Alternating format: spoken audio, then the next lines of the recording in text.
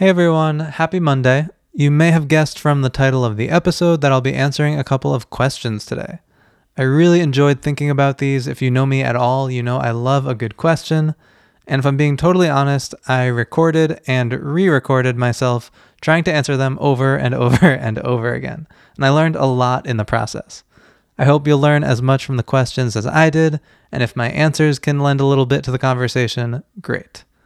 Now, if you have any questions about your practice, about this or any other episode, or just an idea you want to share for the podcast, you can go to findmovement.com/podcast, scroll to the orange button, and join the conversation.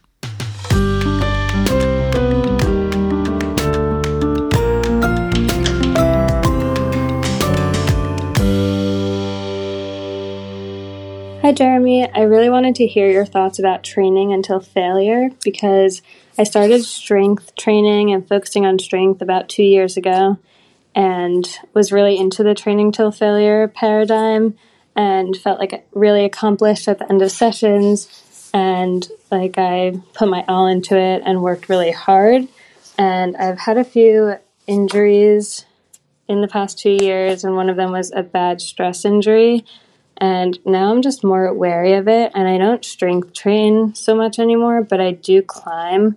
And I feel like I've spoken to a lot of people where they're like, yeah, when I'm like at the end of this session and like falling off the wall a little bit, I just train as many like overhangy things and get as pumped as possible, or like working through a pump when it feels like your body's kind of done. And I wonder if training till failure is if it's possible to like maintain good form, or if it's just kind of ignoring your body when it's telling you that it's done. So very curious to hear your thoughts about it.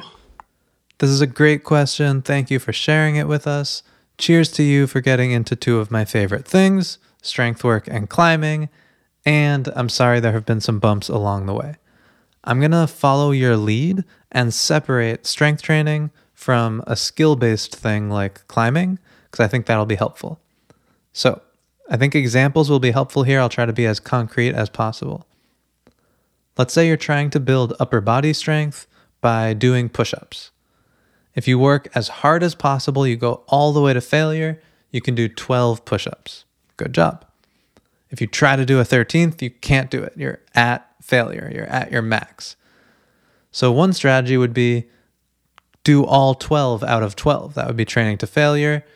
You know that will be an effective set. You will not have gone too light, right?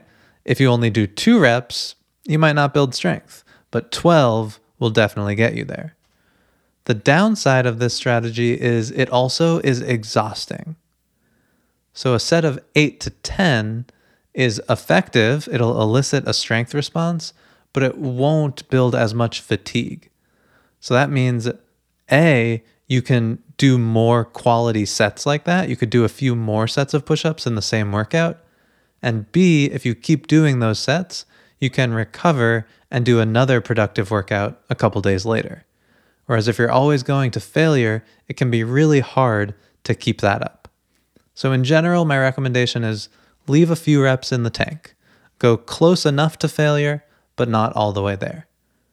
The exception to this, well, one is if you just really enjoy going to failure, if it feels really good, I'm not here to stop you. You should work out the way that you enjoy. But the second piece is even if you kind of go by this strategy that I use in my training of going a little bit short of failure, it can be really helpful every once in a while to test your max. Because let's say I'm doing those sets of 8 to 10, I think my max is 12, but maybe after a few months I'm wrong. So just checking in and doing a max set of push-ups, boom, what if I see I can do 15 now? Awesome. But that means those sets of 8 to 10 might not be quite as effective. So I might bump up my number a bit after testing every once in a while. Now, over on the skill side, the general recommendation would be practice when you're fresh. Earlier in a session, compared to later when your forearms are pumped and you're falling off the wall, you're just a better learner when you're fresher. When you're falling and trying to claw at another thing, right? You have to put in more energy to get the same amount of learning out. So it's just not as good a strategy to be practicing near failure if your goal is to make progress. Now you might say, well, what about practicing for when I'm tired, right? Don't I want to expose myself to being tired so that I get better when I'm tired? And the short answer is yes, the long answer is no, but I'm going to use a juggling example instead to make it clear. So yes, if you can juggle 3 balls and you go out and do a million bicep curls and go climbing and do a bunch of wrist exercises and you're super tired, it will be harder to juggle 3 balls. So if you want to get good in that situation, you could say, well, I'm going to go get myself really tired and then practice juggling. And that's true to an extent. If you've never felt that way before, you won't perform as well as if you've practiced it a little bit, like if you have gotten really pumped in your forearms and tried to juggle. But a better strategy is just getting better at juggling. So instead of getting really tired and then practicing 3 balls, you could just practice when you're fresh and get to the point where you can do 4 balls. Now, if you go climb and do your curls and wrist exercises, when you try to practice 3 balls, it'll just be easier because you've gotten better. You've made your pie bigger. So going back to this term learning, right? The goal should be to learn over time. So practicing earlier in a session, not near failure, is a good strategy for learning, and over time, the performance will come. Hi, Jeremy. I hope that you can help me with a dilemma that I now face. I call it the Willy Wonka dilemma. You know, in the story, visitors to Willy's famed chocolate factory often became overwhelmed with the sheer number of delicious treats that were contained. So since everything looked appealing and they only had a limited amount of time to explore, they sampled everything. My curiosity with the possibilities contained within movement spaces like gyms, studio rooms, or the great outdoors creates a dilemma about how to best spend my time. Much like the sweetened factory visitors, I want it all. So my question then comes out of a podcast discussion that you recently had with the master chocolatier, John Yuen.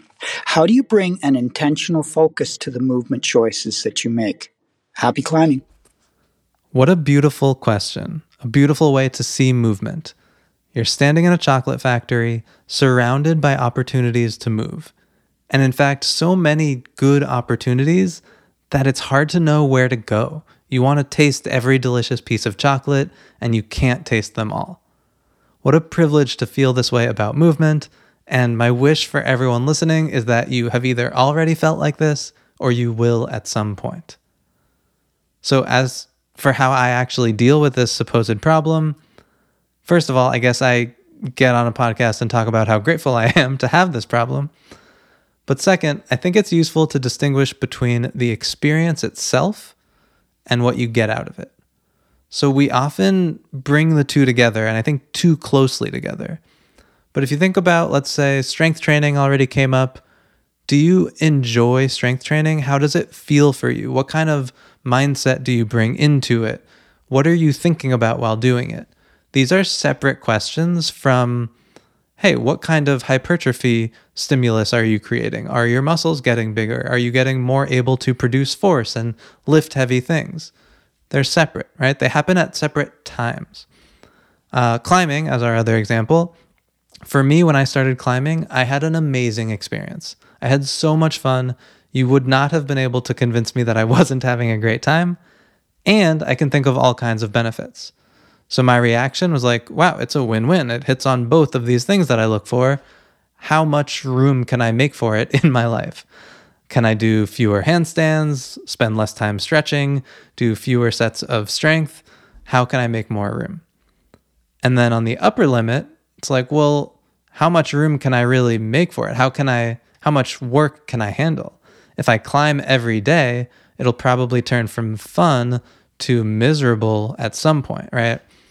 So I don't have a recipe you can follow. I don't have the answer or a framework for how to decide what to do with your body, but I do think that's a really useful starting point, distinguishing between an honest portrayal of how you experience the thing and what you think and theorize you're getting out of it.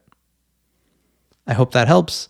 That's all I've got for today. Again, if you have questions for a future episode or want to share anything to contribute to the podcast, you can go to the website, findmovement.com/podcast.